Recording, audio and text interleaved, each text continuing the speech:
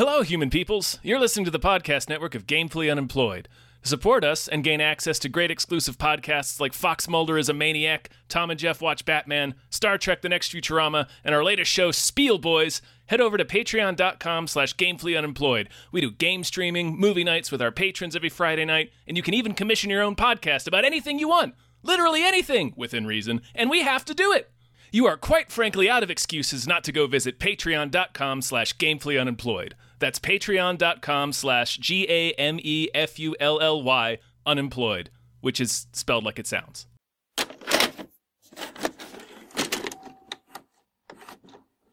Yeah. You ready to get excited? School bus crash! About some heavy interpersonal drama? Hey, everybody. About the corrosive nature of grief and anger? Yeah. My name is David Bell. My name is Tom Ryman.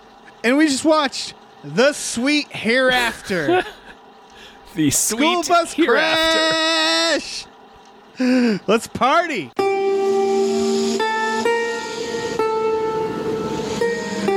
It's dull in our town since my playmates left. I can't forget that I'm bereft of all the pleasant sights they see, which the piper also promised me. In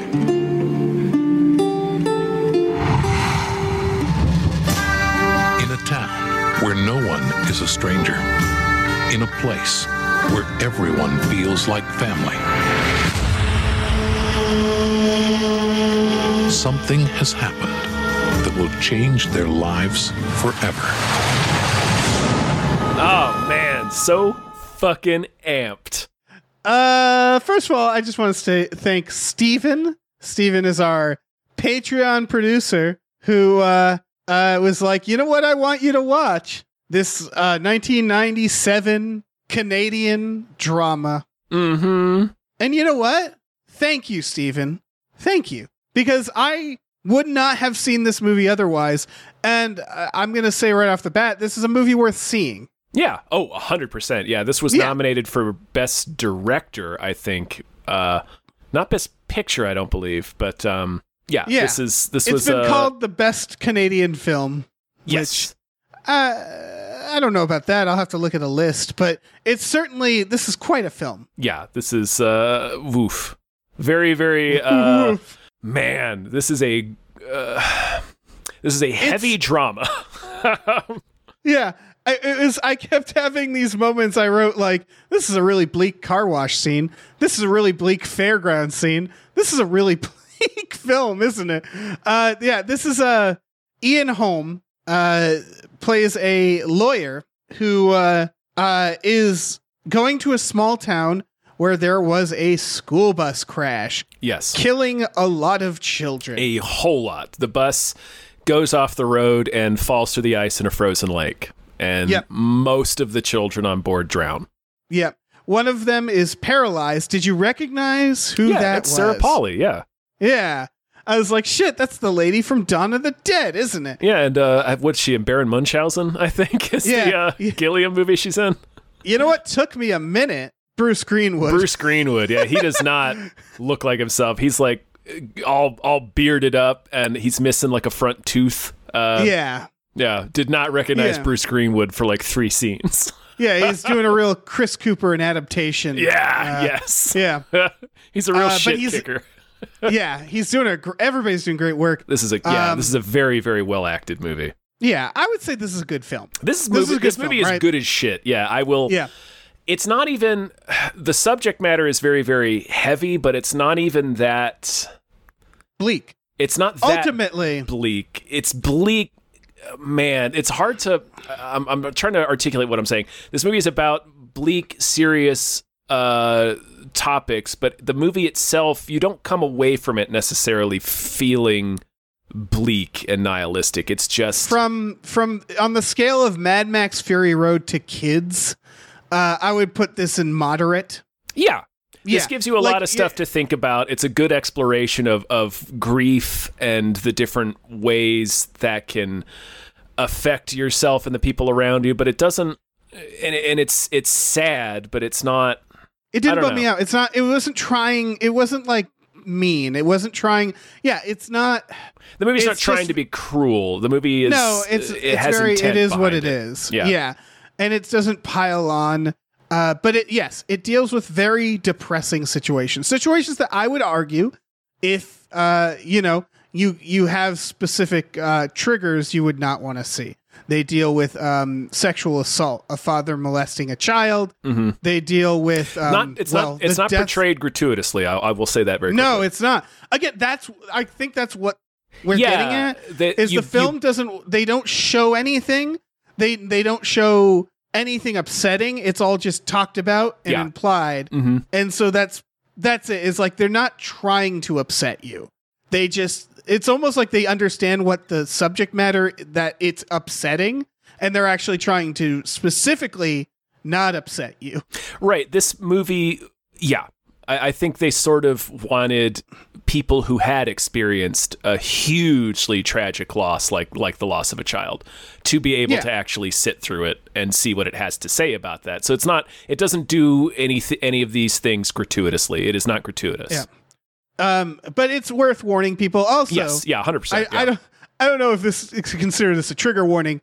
It is told non-linearly, which for me is something that I like to be told about before a film starts. The first 10 minutes are a little confusing. Yeah. Yeah. My first note was this car wash is really long because it starts with Ian Holm in a car wash and then it cuts to like a fair. And then it cuts back to him in the car wash, and it was just like, wait a second, how long is he in this car wash? And then he's stuck in the car wash. I hope he got that car. They never follow up. Yeah, he just sort of leaves it. Yeah. So the premise is, Ian Holm is a lawyer. Yes. Again, he's going into this town, and there was this horrible accident where the school bus, as we learn later, skids off the road and crashes into a lake. It's Canada, so it's frozen lake, and then school bus sinks in the lake. It's intercut with it, so that is in 1995, I believe. Yes, yeah. In 1997, Ian Holm is flying to somewhere. He's flying to visit his daughter.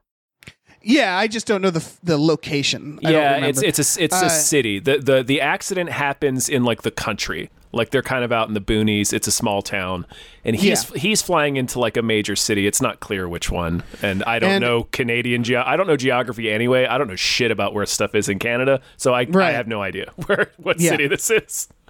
But he's flying there, and he happens to sit next to a friend of his daughter, and what he slowly explains to her, and what we already kind of know, is his daughter, for whatever reason, they had a falling out, and it's one of those chicken or the eggs. We don't really know, but we know that she's not doing great. She's addicted to heroin and other drugs. And she's been in and out of clinics for many, many years, and we slowly learn through the course of the film that the reason he's flying out to meet her is that she just contacted him and told him that she was HIV positive.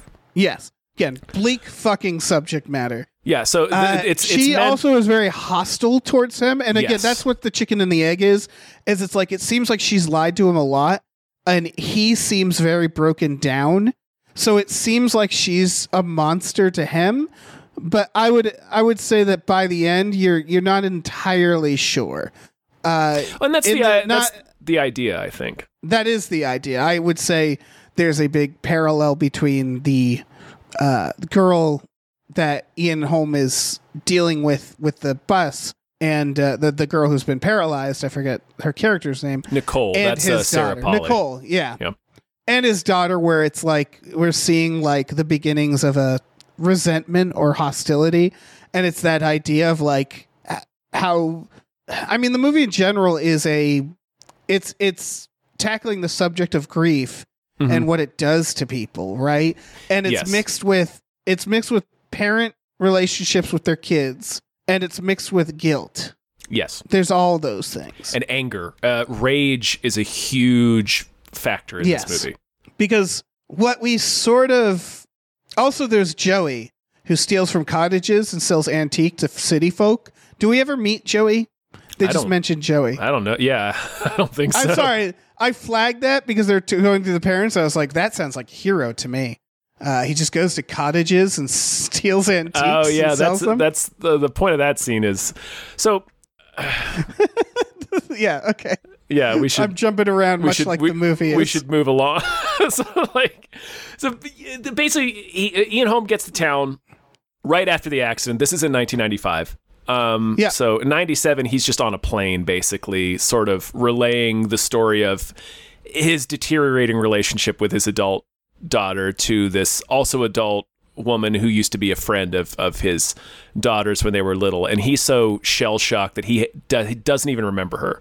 And she has to remind him, like, why was your friend with your daughter? He's like, oh, right. And she's like, yeah, you remember my dad? And he's like, yeah, right, your dad. What does he do? And she says, he was he was a partner in your law firm. You guys worked together for a long. Like, that's how fucking shell-shocked he is by this. Is he has no memory of this woman or who her father is. Exactly. Yeah. So we're in 95. We see him meet with one set of parents.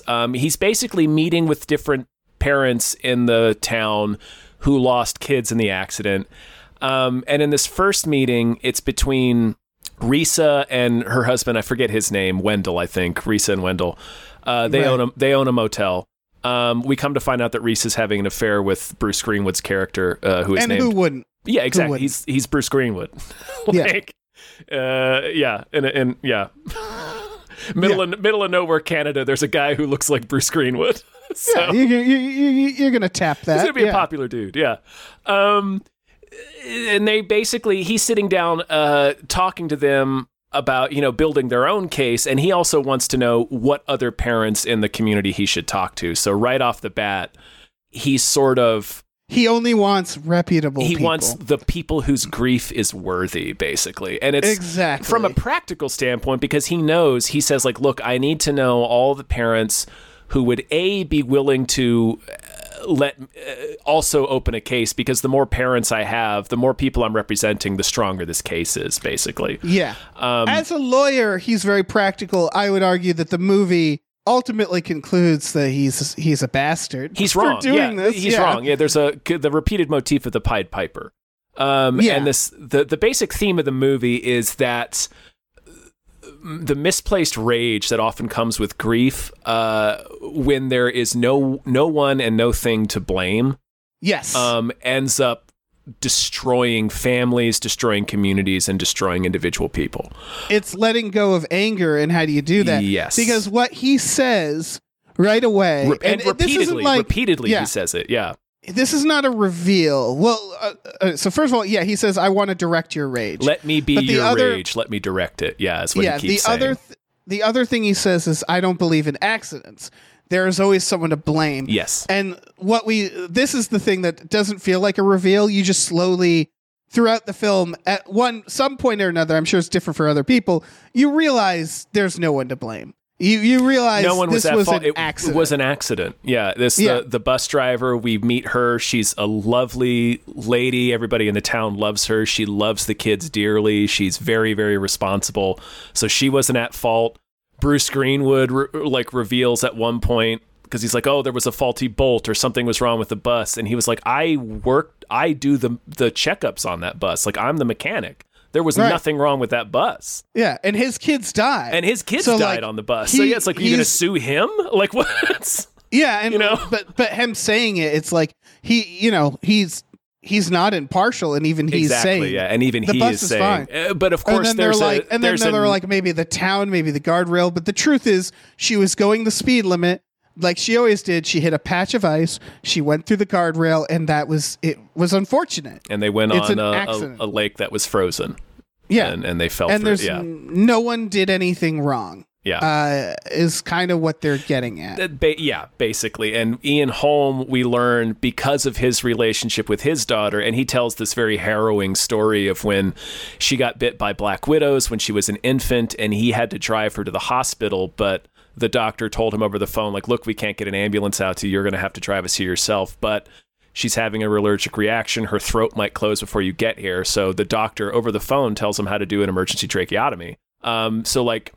He recounts this story to his daughter's friend on the airplane about midway through the movie.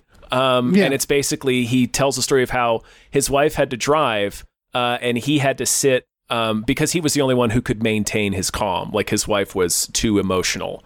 So he was like, okay, you drive. I'll keep the daughter in his lap and keep her calm, because he basically says, I only did it because I was better at acting. Like I was better at hiding. Yeah, he's the better actor. Yeah. So he's there, and there's literally a shot of him holding the baby and comforting the baby, and you can see just behind the baby's head, he's got this penknife out at the ready to cut her throat open to save her life.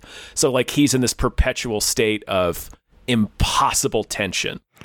Yeah. And that's sort of where he's remained his whole life, and he's in this situation with his daughter where drug addiction, it's basically the idea of harming her to save her life. Exactly. That question of like knowing what's better for her. Do I have to do something terrible to save her life? And then it's the tension of also trying to keep his cool, watching this thing happen. And he says at one point, one last thing real quick is that there's no clear person to blame in this situation. When you're dealing with a drug addict, like you can't really trace it back to, well, how did this all start? It's just like there's no outlet for the anger he feels, because he can't be angry at her. If he gets angry at her, it just makes things worse. Right. So the movie recognizes gray areas, but it also draws some very clear lines too. Yes. And that's what I mean is like at the end when there's the reflection of Nicole and what she's going through, and then realize with the daughter,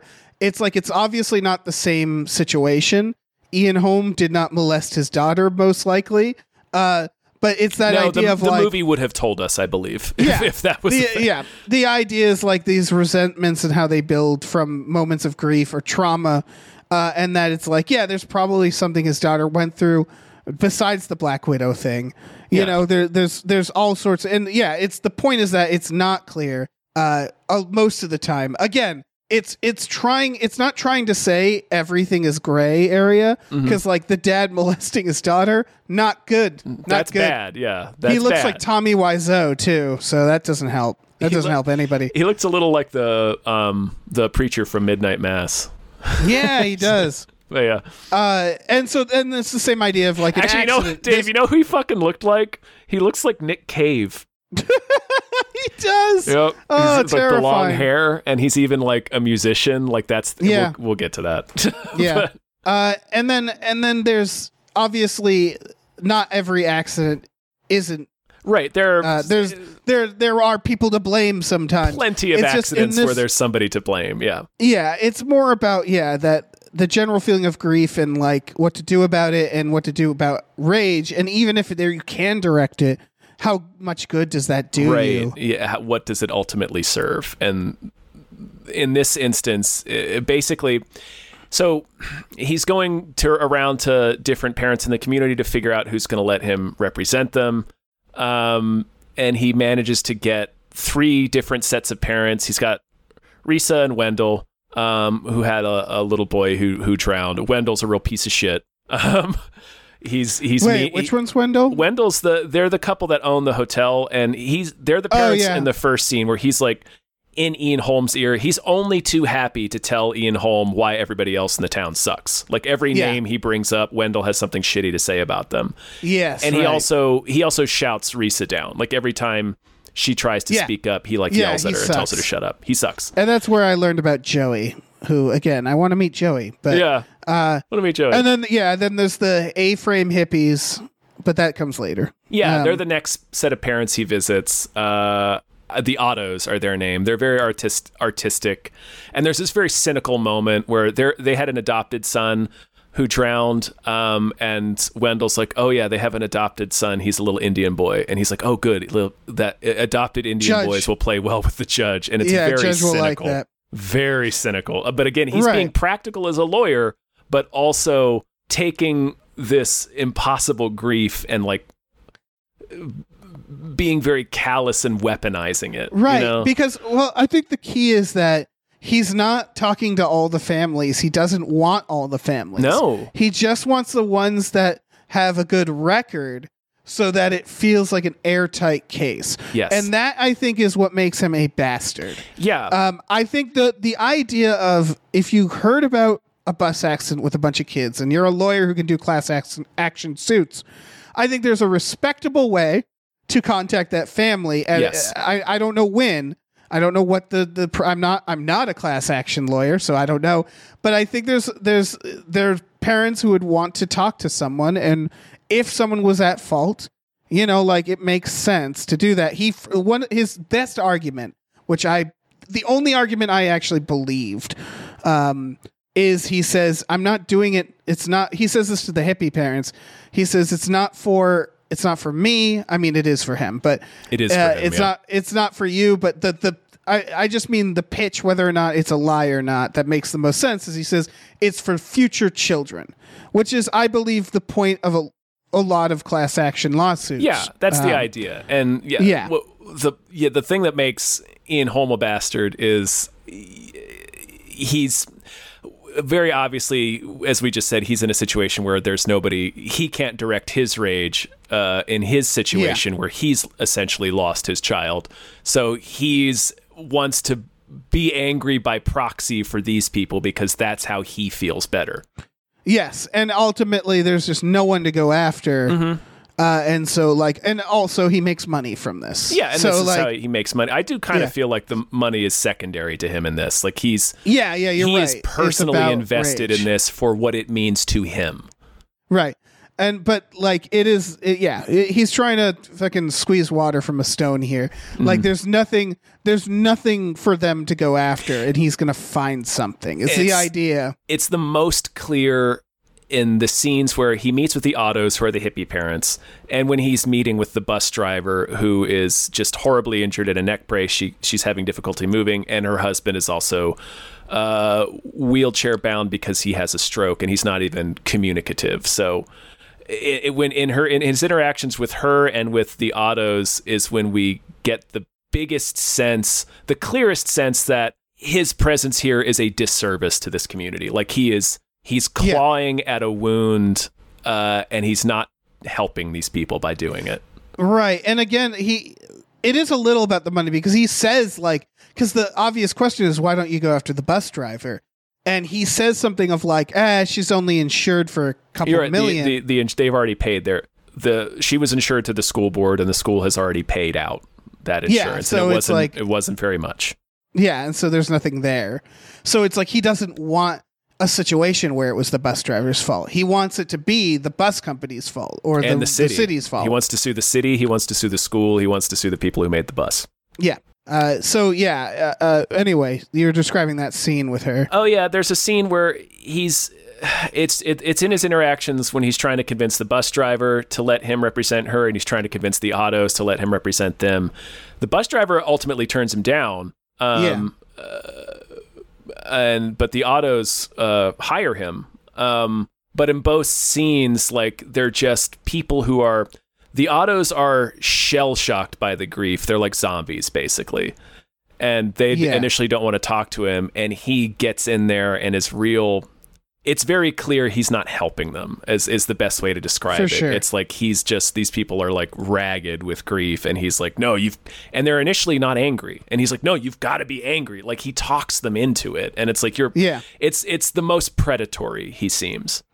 And then the bus driver, she's still very grief stricken, but she's in a better place. Obviously none of the kids were her children, but she still feels an incredible amount of guilt and responsibility. But it seems like she's accepted what's happened.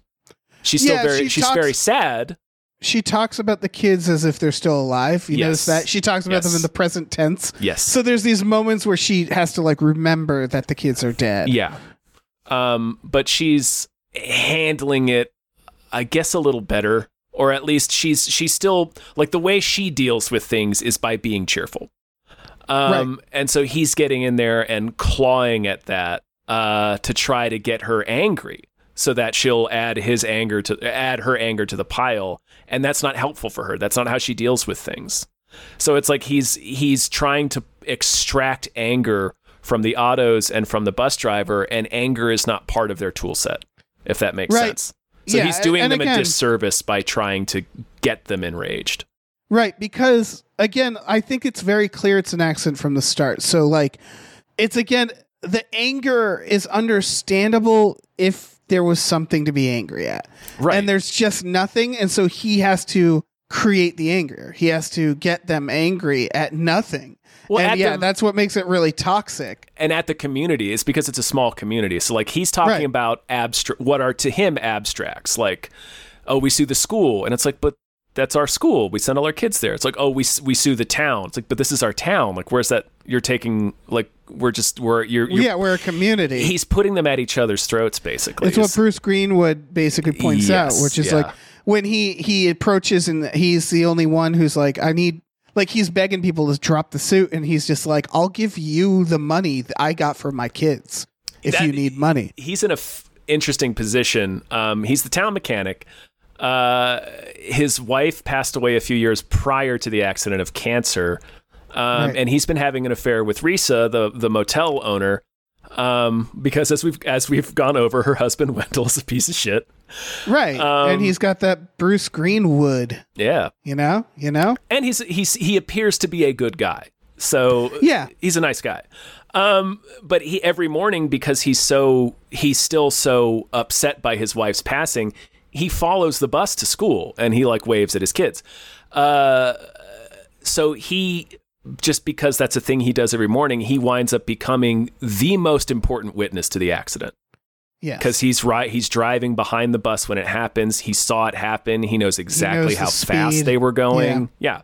So he tells them, he basically goes over to the fucking child molester's house, who we haven't even gotten to him yet. But he basically, he says, look, if these lawsuits start happening, I'm going to get subpoenaed over and over and over again because he witnessed the thing. He's like the most important witness. And he's like, so you're going to make me go through this countless times. I'm going to have to get up there on the stand and relive the morning I watched my children die.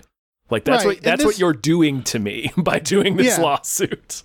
This is one of those tropes that's in movies, it's in real life, which is like, it's also a really, really, really good argument against death penalty is that every time they file an appeal, guess who has to go into court? It's the victim's family.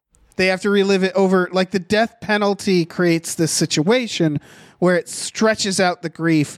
And there's a lot of articles about how prosecutors will like treat the families like celebrities and then just ghost them when it's all over. And there's a lot of debate around these processes and what it actually does to the victims' families and how it ultimately doesn't help. And there's other avenues that could help them more with their grief, such as actually confronting the people who did the thing. That's a whole other conversation. But I guess what I'm saying is, where Bruce Greenwood is a very familiar thing, which is that when something gets drawn out in court, that means the victims have to relive the trauma over and over again. Yeah. And sometimes that's not worth it. Yeah. He doesn't want to do that shit. So he goes over to their house and he's like, listen, I'll give you my portion of the settlement because I don't have anything left. Like his kids are both dead. His wife is dead. It's just him. Like I have nothing. He's like, I have no use. I have no use for this money.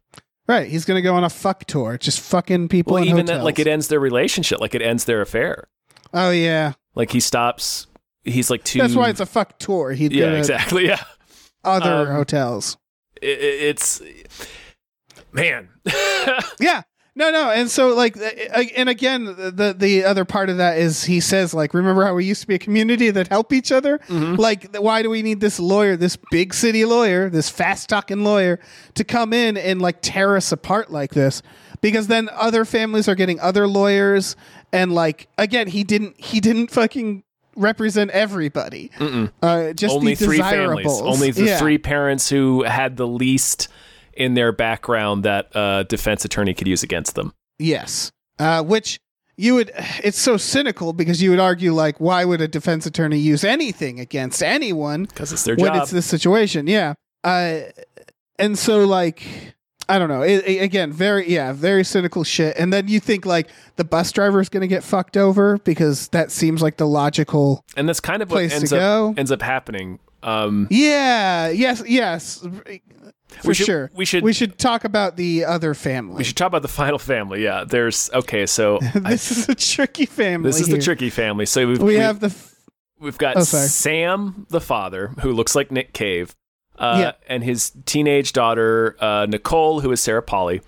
And they clearly have a big bond over music. She plays guitar and sings, and he's like the school custodian, it seems.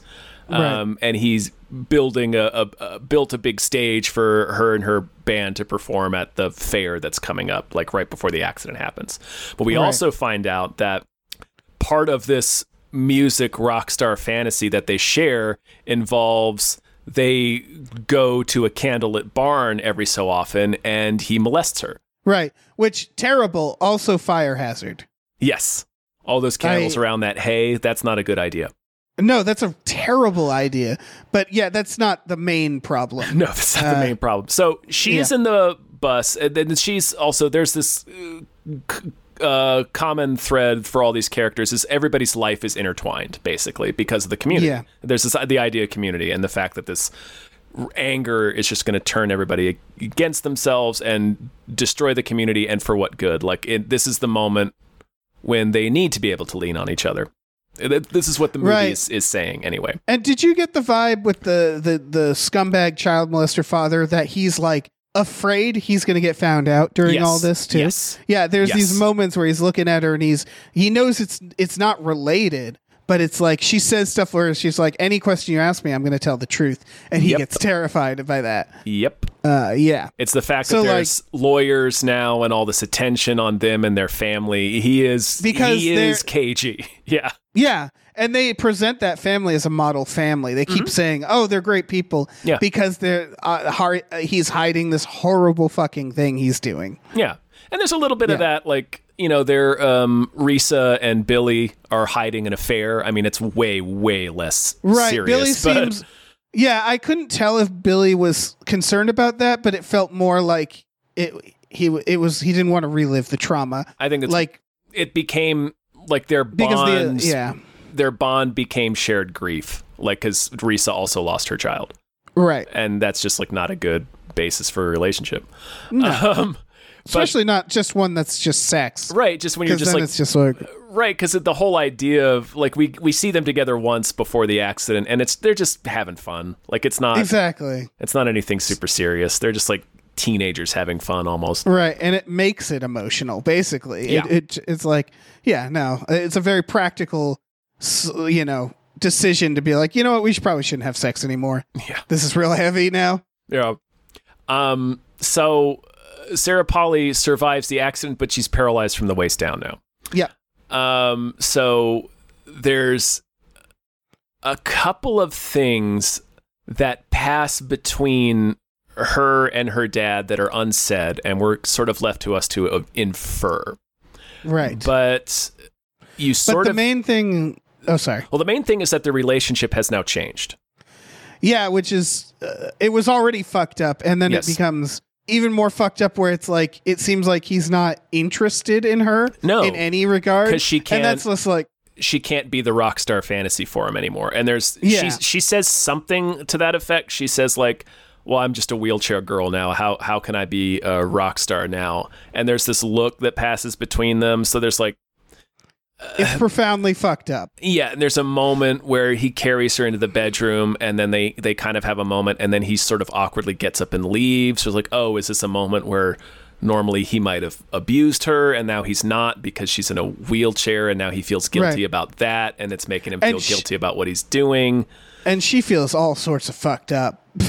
Because it's the idea of like he's treating her like she's not desirable, which it's like he shouldn't have treated her like she was desirable in the first place, obviously. No. But she is the victim of abuse, and she has been like born into this situation, and who knows how long it's been happening. Yeah. So it's like this double fucked up for her. She feels unwanted by her dad. Because it's like the only way he was expressing love. Yep. Which is fucked. It's all kinds of fucked up. But basically she is very sad and she's angry. And it's unclear It's all unsaid, so we're left to infer this. It's not clear whether she's angry at him. What exactly she's angry at him about? I think she is. I think she's angry at him, but I know, I don't think she could articulate it. She probably will be able to when she's older. Yes. But I think this is where the movie is drawing those lines where it's the anger and grief we saw that he was trying to milk out of those families was wrong and artificial, whereas this girl's anger is very justified. Yes. And it's not even about the crash. No. She is angry, and I guess that's what they're trying to show, which is that there are accidents and then there are not accidents. And what this man was doing to his daughter, not an accident. Not an accident. This is where you hire a lawyer. This is where you look for blame. This is where someone goes to jail. Yeah. And they're showing the very stark difference between the both, and how, like, in one instance, these people are struggling to get angry and struggling to find blame, but have that feeling like they need it. And on the other side, this girl doesn't know yet to do that. Like, she doesn't feel like I feel like that's part of it. She's so young that she doesn't fully understand that she's being victimized. And she doesn't understand why she's angry entirely. Yeah. But so her deposition ends up being the last deposition that they take. Ian Holmes says, well, he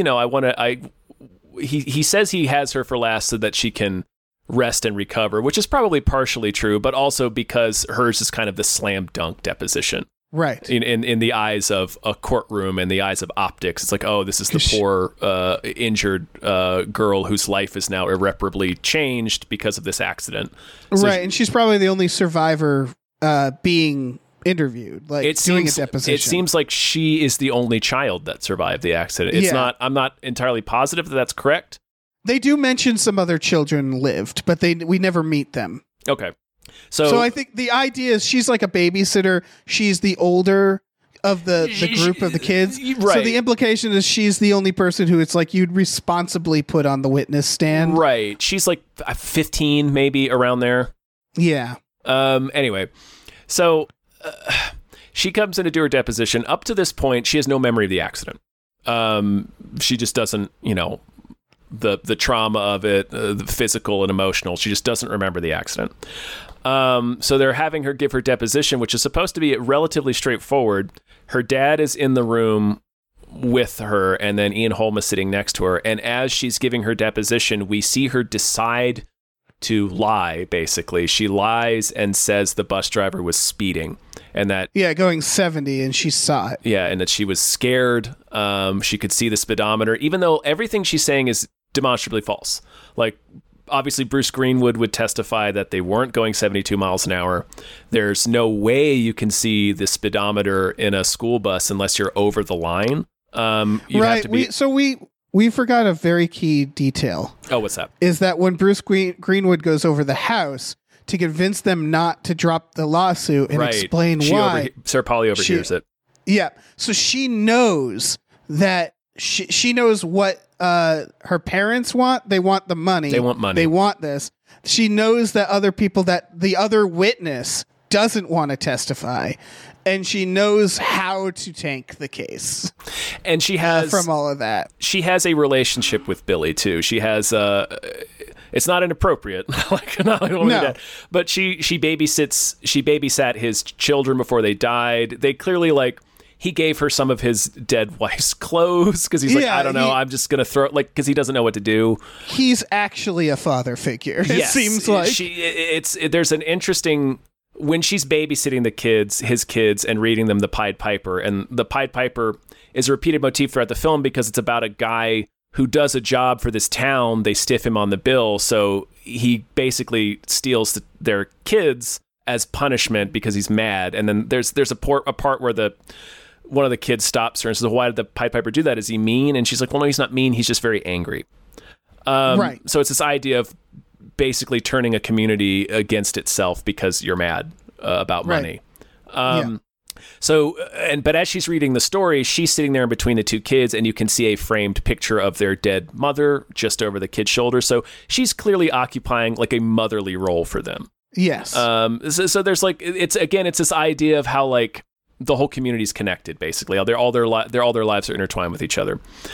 So she hears all of that is to say she cares about Billy, so she hears what this is going to do to Billy if this lawsuit happens, and that also her parents, but specifically her dad, really wants this money from the lawsuit. So that's why she fucking sandbags the lawsuit. Yeah.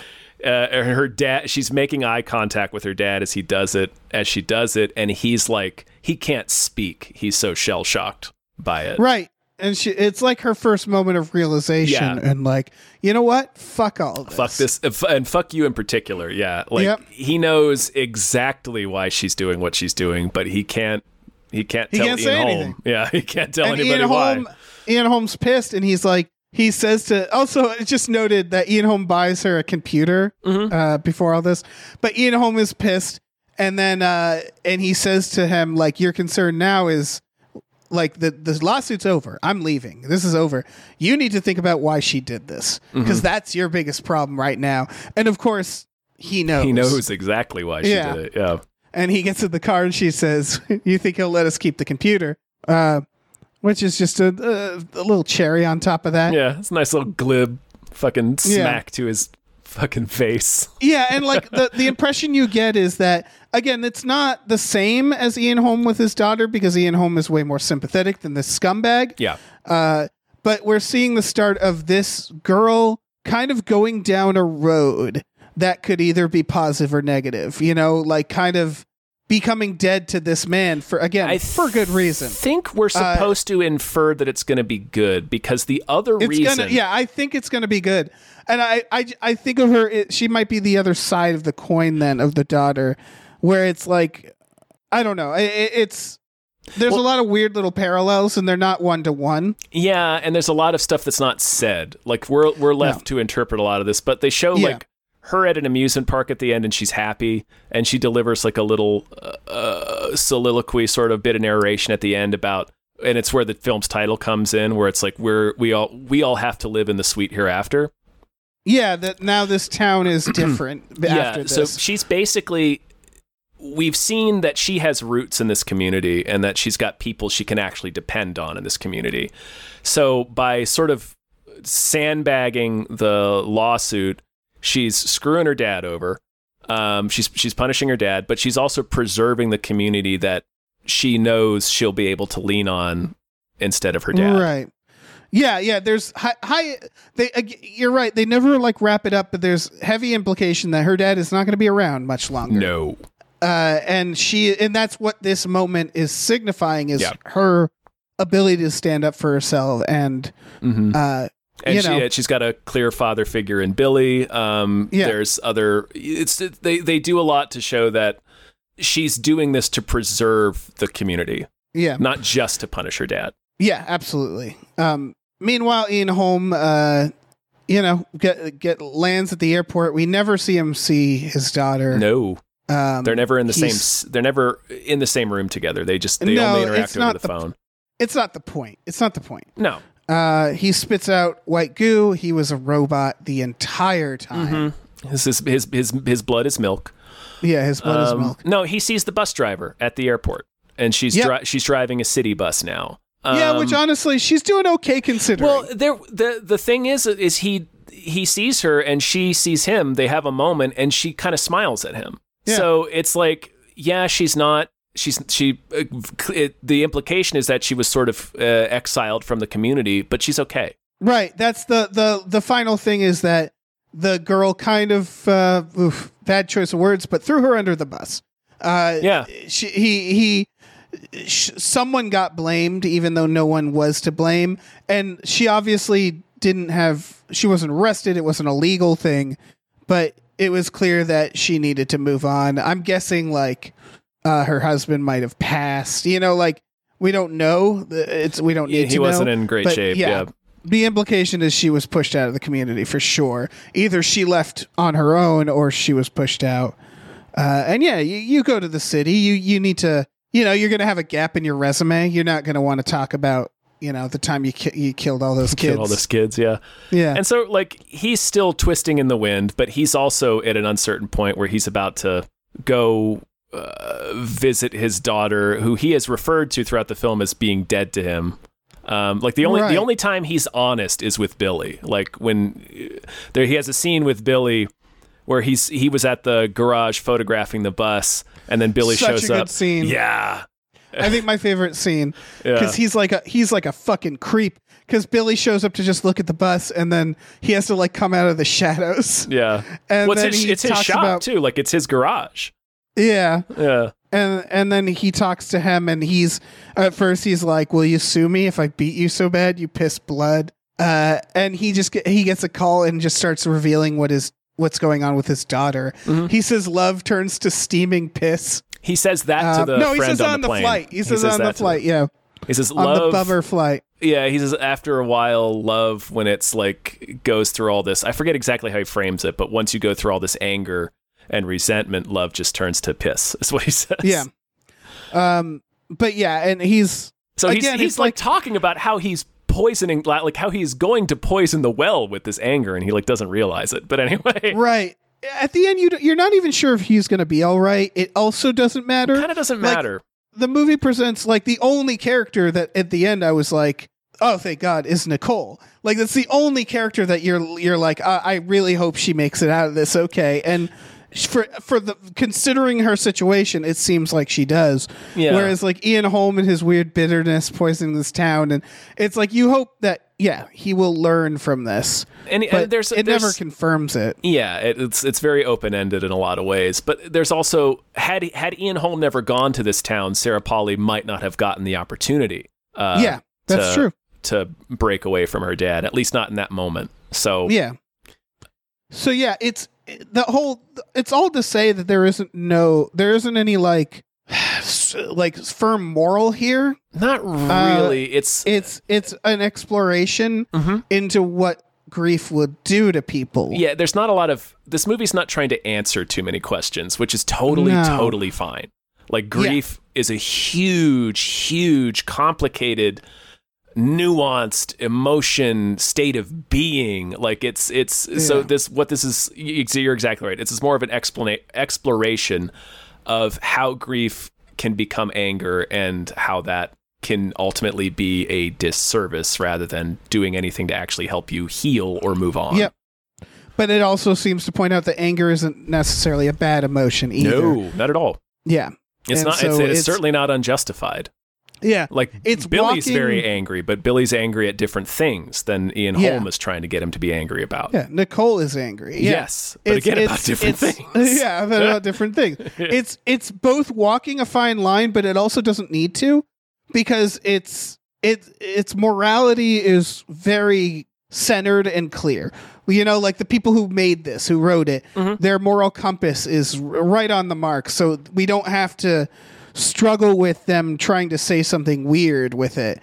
It's just showing it all as it is, and you wish things could be differently, but they're not going to be. And so it's just showing the results of that and what the good paths people take and the bad paths people take based on what's going on. Yeah, you know, some people heal, some people don't. You know, maybe Ian Holm reunites with his daughter, and he's like, "I wouldn't have done it without a busload of dead kids. Thank you." He does have a moment, like in that scene. Another thing that's really good about that scene between him and Billy is, you know, he's honest with him. It's the only time he's honest with any of the parents. Yeah. And then he gets on his phone, and this is when his daughter tells him that she's HIV positive. And this is, we sort of see him relent, and he's like, just tell me what you want me to do. I'll do whatever you want me to do. Right. And it's kind of like, I don't know. He finally. Yeah, go ahead.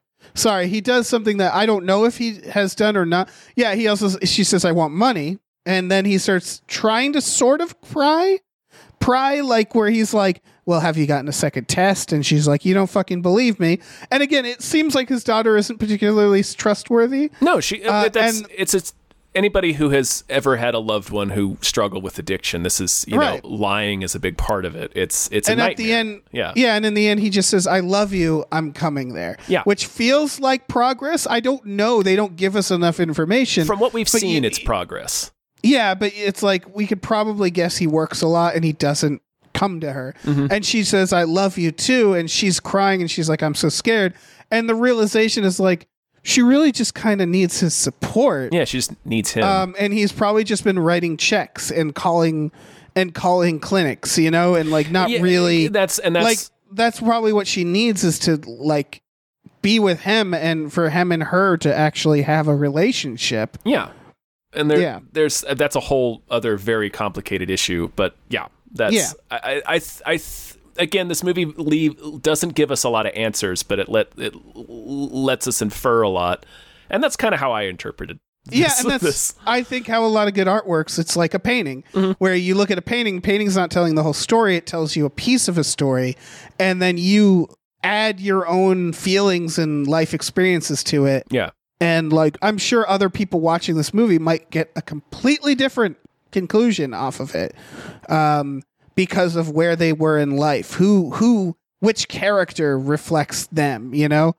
And so that's sort of the point of it all. And it doesn't wrap it up. It doesn't try to moralize. It doesn't try to give us a big, beautiful lesson in it all. It's just sort of presenting this stuff as the complex situation that it is. Well, again, while some things are more complex than others, other things morally are very simple. It's all wrapped up in this big fucked up jumble. And yeah, coming out of it, you don't feel particularly bummed just because like the one piece of justice that you need watching it seems to happen, which is the father molesting his daughter. Yeah, we don't see him get hauled away in handcuffs, to be clear, but that's right. He doesn't pull out a gun and then Wesley Snipes shoots him in the White House. No, none of that. And like, yeah, we would have liked it, but it's heavily implied that, you know, that progress has been made. Yeah. And so that's what's important. And so like the rest of the characters, it's not trying to reach a verdict on anyone. No. And her, yeah. It doesn't need to. It's like, oh, that person's a piece of shit. Oh, that person isn't. It's very clear, but from what's happening. Yeah. Very fascinating film. Yeah, it's really, really good. Very good. Very good. It's tough because it's like, I don't know when someone would want to sit down and watch this movie. It's heavy, but it's not, again, I didn't feel like garbage after watching it. No. But it's certainly heavy and dramatic. And so it's like, if you like a movie like that, this is a movie for you. It's just, goddamn, you know? And yeah, and as somebody who's dealt with a lot of grief lately, specifically over the loss of loved ones, what it has to say about grief was not unhelpful for me. That's good. Yeah, it wasn't, you know, it gave me some stuff to think about that was like, all right. Right. Yeah, I do think it has a very positive thing to say about grief and anger, and how to move on and all that stuff. Yeah. It's not harmful in its messages at all. So that's good. Yes. Yeah. Canada, man. Yeah. They can make a movie. A story like this could have very easily turned into tragedy porn, and that is not what this is. No, it's really not. It's not trying to upset you. That's really what it is. It's not trying to upset anybody. It's upsetting, but it's not trying to. They show the school bus accident, but they don't show it in graphic detail. No. I would argue they never had to. No, it's show not. That. It's not necessary. Yeah. Yeah, but at the same time, before it happened, they kept showing the kids on the bus. That so was I'm just like, come on, fucking brutal enough. Yeah. Yeah, they keep showing the day and the kids riding on the bus. It's the Family Guy gag where he's on the plane and he looks over at the nun and the kids, or they're singing "We Like Being Alive." Yeah, exactly. I guess it's their chime. Right. It's very much that. Those child actors that's a weird role because they probably just told them like, you're happy you're going to school, because they never incorporate child actors with the accident. No, it's a special effect in point of fact when it happens. Yeah. And so like later the kids, those child actors have to watch that movie later and be like, hey, you killed all of us. We're all dead. You drowned us, you sons of bitches. We sure did. Yeah. So yeah. a hell of a movie. It's Yeah. a movie entirely about a school bus drowning accident. So there's a level of bleakness. Yeah. That's all I can say. Built That into is- this premise. Yeah. That is what the film is about. Yeah. No getting around that. No, there's no getting around that. If someone doesn't tell you this film is bleak, if they're like, this is a deeply erotic film, then you report that person. Yeah, that- because I don't know what to tell you. That person needs gonna to be on a list. Yeah, it's a bleak film no matter what way you slice it. Yeah. But it's a very interesting film, and I did not feel awful coming out of it. Same. Yeah, so Steven, thank you. Thank you for showing us the school bus accident movie. Yeah, this is a movie that I probably never would have gotten to. And like, as soon as How could we possibly? we got the sort of assignment, I guess is the appropriate term. Sure. And yeah, pulling this movie up, I suddenly remembered this movie. Like obviously this movie got a lot of buzz when it came out. Yeah, I think I might have seen this movie really young or really drunk. I'm not sure which. Okay. I never watched it, but I do remember when this was in theaters and that it had all this buzz and it got some Oscar noms for director and screenplay. But I never got around to watching it, and then I sort of forgot it existed. So Yeah. genuinely thank you for reminding me that it existed. Yeah, absolutely. And again, when do I get to sit down and watch this? I'm never sit down and see this on Amazon like, ooh, school bus accident. Yeah, let's put that when on. might I ever put that on? Yeah. So, I also watched this back to back with our previous. We just watched Joe versus the Volcano, so that was my double feature. it's a real fun Saturday morning for you, Dave. Yeah, it wasn't bad. It woke me up. Yep. So yeah, thanks, Steven. This was done through our Patreon. We have a Patreon, patreon.com/gamefullyunemployed. If you go on there, you can get custom We Just Watched episodes. Also, for just $5 a month, you get access to a bunch of our exclusive podcasts like Tom and Jeff Watch Batman, Fox Mulder's a Maniac, Star Trek The Next Futurama, Spiel Boys. We also watch movies with our patrons every Friday night. This will probably not be on that list. I don't think we're going to throw on this doesn't The feel Sweet like this isn't the Hereafter. kind of movie you watch with a big group of people. No, you don't watch this at a party. Nah. I'm pretty sure. I'm trying to think of an exception, but I don't think there is. Maybe like a kid's birthday party. You could throw this on for I'm the trying to think of kids. the worst movie I've ever been at a party that got thrown on. It might be Caligula. Yeah, that sounds about That's not right. a great. Like that sounds like a movie that'd be like Honestly, fun for a group of people to watch. It's not. When I lived at that punk house, we would put on movies like this. That's why I'm like, I might have seen this drunk, because we would just put on like art house films or indie films or like not obscure, but like 90s films that won awards. You're so fucking cool, Brewster. We also have a store. Head over to gamefullyunemployed.com where you'll find a link to our Teespring store, where we have all kinds of cool original artwork and designs you can get on t-shirts, mugs, stickers, posters, all sorts of things. So check that out. Check it out. I did tell you I watched Monsters Ball on a date, and that wasn't good. Oh yeah, I did watch Monsters Ball super drunk at somebody's house with a bunch of people. Yeah, that would be it. Not the That best would be the sitch. one. Not the best No. sitch for Monsters No. Ball.